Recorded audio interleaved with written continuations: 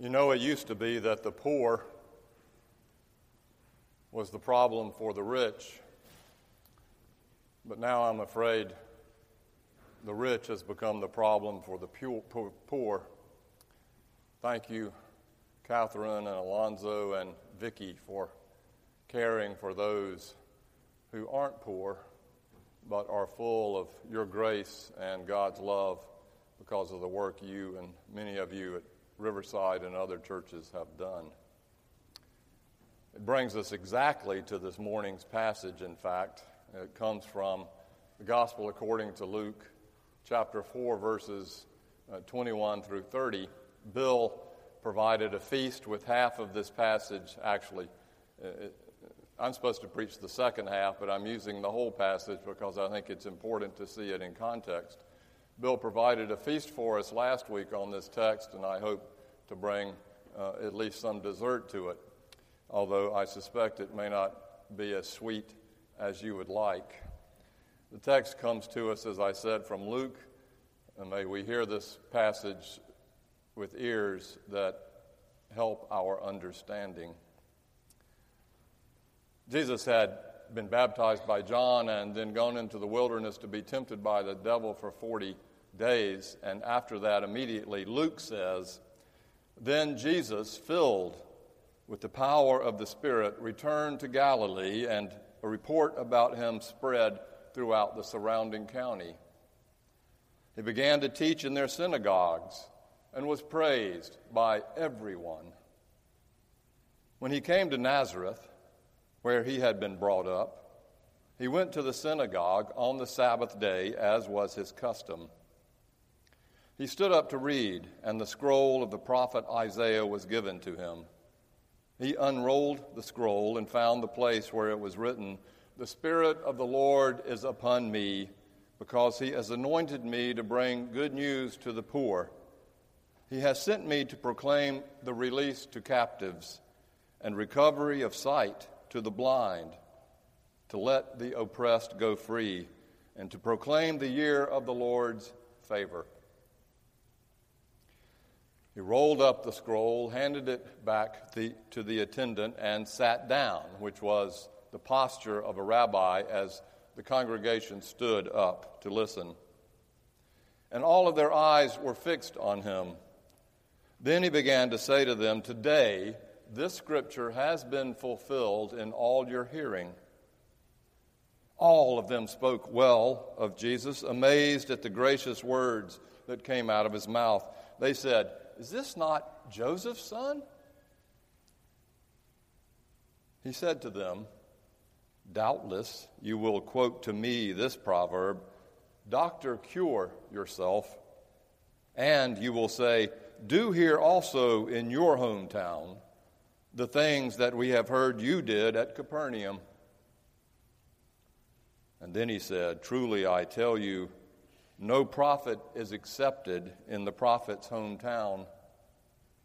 But the truth is, there were many widows in Israel in the time of Elijah, when the heaven was shut up 3 years and 6 months, and when there was a severe famine over all the land. Yet Elijah was sent to none of them, except to a widow at Zarephath in Sidon. And there were also many lepers in Israel in the time of the prophet Elisha, and none of them was cleansed, except Naaman the Syrian.' When they heard this, all in the synagogue were filled with rage.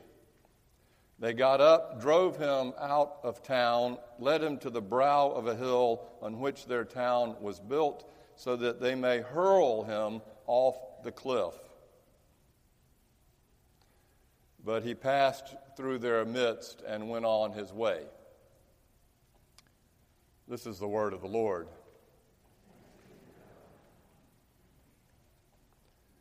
They say that young people especially, maybe all of us now because of technology, learn best by experiential moments, by experiencing something, and out of that experience, then we ask deeper questions of meaning and purpose, hopefully deeper questions of theology. We have the experience, we come back and reflect. When I was growing up, it was the opposite. We reflect, we think, we inform, we learn, and from that learning, we then go out to the experience. I think Jesus understood that the best way of learning was to set the table for experience, and sometimes even to pull the table out from under them as an experience that, you know what? Something completely brand new and provocative is about to happen, especially to those he knew best. He was from Nazareth, the story says. It was not much of a town, what we would call a podunk town, really. Not the kind of place you would pull off the road to see unless you had to. Nothing happened there except really 10 years ago when the Abrahams built a well. It was Mayberry-like, small town stuff where everybody knew everybody's business. Did you hear about Mark and Mary's daughter Edith? Bless their hearts. Seems like Edith is not doing what they want. She's refusing to marry John, even though both sets of parents had already agreed to this even before she was born. Can you believe such a thing? It was small town stuff. In fact, Nazareth had such a bad reputation that when Jesus was calling the disciples in the Gospel of John, he called Philip first, who then went to his brother Nathanael and said to him, "Nathanael, we have found the one whom Moses and the prophets proclaimed was coming, Jesus of Nazareth, son of Joseph." And Nathanael said, "Nazareth? Nothing good comes out of Nazareth." Apparently everyone knew what kind of town Nazareth was. Some of us know what it feels like to be from Nazareth more than others. There's no worse feeling in the world because of the color of your skin or because of your athletic ability or because of your intellect or because of whatever reason that you were made to feel less than. Sometimes you're never picked. You're passed over. You get no recognition. You go about your life feeling absolutely worthless. It puts a chip on your shoulder. It's not good for your self-esteem. I was eating lunch a while back, and a young couple sat down in the pew beside me and began a conversation with their elder daughter, who was probably 8 or 9. She was apparently being rewarded for making straight A's on her report card, and her parents were going on and on about how smart she was and how hard she worked, while at that same time, their younger son, who was probably 6 or 7, was interrupting by saying, Dad, did you see I scored 2 goals in the basketball game last week? John, that was great, wonderful. And then they would turn back to their daughter, who was the focus at that point. And he'd interrupt, Mom, did you see how well I made up my bed? And yes, wonderful. But right now we just want to tell your older sister how proud we are of her. It was a painful thing to watch that young son play second fiddle to his perfect elder sister. Nazareth never even made the orchestra. Maybe that's why Jesus left home to begin with. Yes, he'd grown up as a carpenter, taught by his earthly father, but he heard a call from his heavenly Father to become a priest, a rabbi, a prophet. And so he left, and in the leaving, he began to preach and teach and heal those with illnesses, and he made a name for himself. He even went to Capernaum, of all places. Capernaum was sketchy at best. It was full of Jews, yes, but also Gentiles, immigrants, refugees, half-breeds, all the kind of people you don't really want your son or daughter to mess with. Jesus had been there and preached in their synagogues and churches. Jesus had healed them. He'd been there, but now he was coming home to us at Nazareth. They were proud, as proud as they should be for the homeboy who's coming back to us. They wanted everybody to know. They went to the rabbi at the synagogue and said, look, we need to let him preach. He's coming back. It's his job to preach. And then we'll throw a big feast for him on the town square. The rabbi consented. And when it was time, Jesus stood up and they gave him the text to preach. His parents and family and brothers and sisters reserved the first 3 pews on the front of the church. They paid for the flowers. They made sure all their friends were there from out of town. It was Katie bar the door. Everybody was so full of excitement, they couldn't stand it. Why not? Roy Williams, the basketball coach at North Carolina, continues a tradition that Dean Smith started where every single player on the team, if they live far away, will get to play in a game with a team close to their hometown.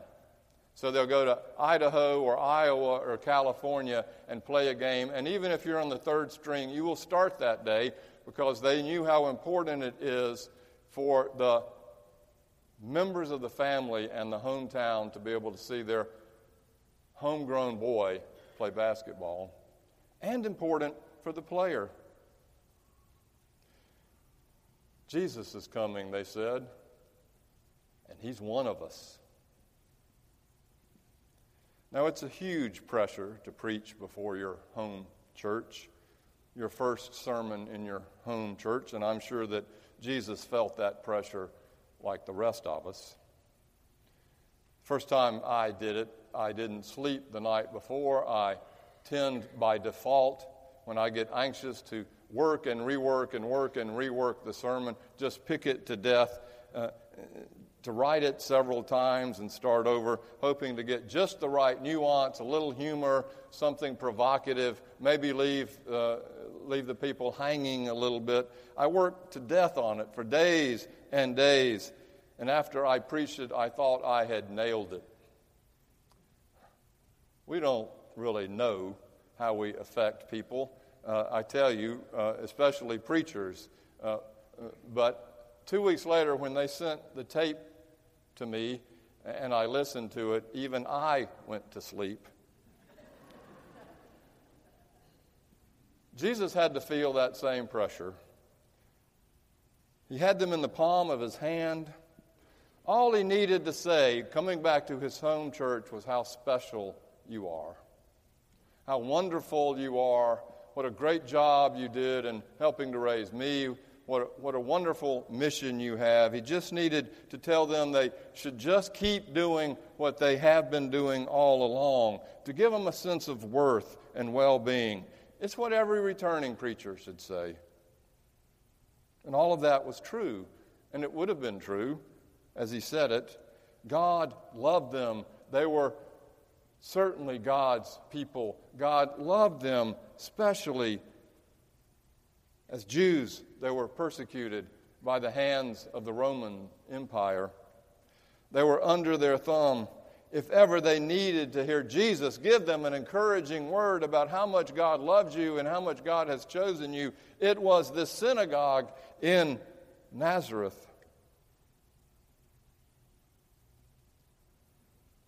But that's not what he said.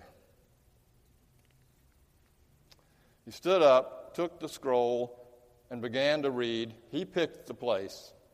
Isaiah 61. The Spirit of the Lord is upon me because he has anointed me to bring good news to the poor. He has sent me to proclaim release to the captives and recovery of sight to the blind, to let the oppressed go free, and to proclaim the acceptable year of the Lord. Then he rolled up the scroll, handed it off, and began to preach. Every eye was focused on him, every ear attending to what he said. And he opened with words of assurance. Today, this scripture has been fulfilled in your hearing. Fulfilled? Did he say now, today, fulfilled? Here? The year of the Lord's favor to us? They knew Isaiah's text like the back of their hand. They knew it was about liberation of those who were oppressed. They understood themselves as being oppressed and poor and held captive. Today, we are being liberated. And they were all full of incredible joy and excitement. Smiles came across their mouths. Their eyes lit up. They all began to nod their heads and to look at each other, saying, yes, our boy Jesus, he's here to fulfill the blessing of God's promise. Someone in the back even whispered, how can that be? Isn't that just Joseph's son? If he'd only stopped there. If he'd only stopped there, they would have hoisted him up on their shoulders and carried him to the town hall for lunch, not hoisting him up to carry him to the cliff to throw him off. Turns out the most frequent complaint of preachers, me especially, by the way, is that we tend to go on too long, that we should have quit the sermon earlier, that we have passed by plenty of exits that we should have pulled off on and taken before we finally just ran out of gas and pulled over to the side of the road. Plus, the preacher says many things that the congregation hears in your own way. Depending on where you are in context, maybe you're dealing with a job issue or you're dealing with family squabbles, you're dealing with health issues, wherever your context, how the preacher communicates to that to you goes through your own perceptive hearing, dealing with where you are at that time, which in many cases means that you're hearing something that may not be what I meant to say, or that may in fact be better than how I said it. And it is also true that preachers sometimes muddle it up to such an extent that nobody can understand what we're talking about. A while back, I was having lunch at Richard's. There's a round table in the back on the left as you go in, where pretty much the same group of men gather on most days, many of whom are Riverside members. They didn't know I was there a couple of tables over. As I sat down, I heard one of them say, boy, that was a humdinger of a sermon the preacher preached yesterday, wasn't it? And everybody kind of went, And then he said, I wish I knew what in the H-E-L-L he was talking about. He had a point. In Jesus' case, he didn't preach too long. And his sermon was not muddled. It was about a minute long and absolutely right to the point. Everyone got it, which is why they turned into a lynch mob. He opened after the assurance with a challenge. Doubtless, you will quote to me this proverb, physician, heal thyself. Do for us here in your hometown, Jesus. It's your hometown. Do for us here in your hometown the same things you did in Capernaum. You know Capernaum. Do for us at least what you did for them. And then he laid this big old ugly egg. Truly I tell you, he said, no prophet is accepted in his hometown. In other words, you don't really want to hear what I'm about to say. The truth is, he said, which is Jesus' code word for hold on to your seats. The truth is that there were many widows in Israel during the time of the famine. And Elijah went instead of them to the widow in Sidon. Sidon. Did he say Sidon? The Gentile Sidon? The enemy Sidon? And in case they didn't hear it, he said, and there were many lepers in the time of Elisha, and he didn't go to any of the lepers in Israel, but instead to Naaman in Syria. It would be like saying Iran. Their mouths dropped open, their bodies grew rigid. Maybe he had more to say. Maybe he was just opening up with a provocative challenge to get their attention, which he did. Maybe he was going to smooth it out later in his sermon. It didn't matter. By that time, the whole congregation was enraged, it said, completely enraged. They rose up, apparently, as Luke says, the whole congregation now, so that must include the 3 pews of family members. They rose up and began to try to grab him, pushing him to the edge of the cliff in hopes of throwing him off and stoning him. Sounds a little overreactive. All Jesus needed to say, he could have spun it differently. He just simply needed to say to his friends and neighbors the truth about any prophet, but he said it in a way that caused them to turn into a lynch mob. What he said, of course, was the truth that revealed their pride and their pettiness and their jealousy and their small-minded, self-righteous illusions, that because he was from there and because they were Jewish, that they were in some way better than others, especially those in Capernaum. He burst their bubble. God, he said, loves them just as much as God loves you. And what he was saying is that God is a lot bigger than your own provincial, local understanding of who God is. Even big enough to love your enemies in Syria and Sidon. Look, I didn't say this. It's in the Bible. I'm not making this up. I read it to you. I'm just telling you what the Bible says.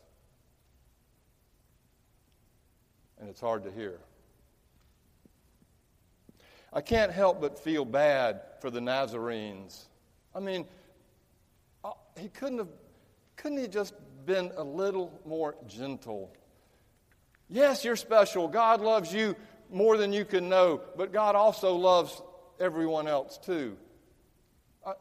Yes, you're unique, but everybody is unique too.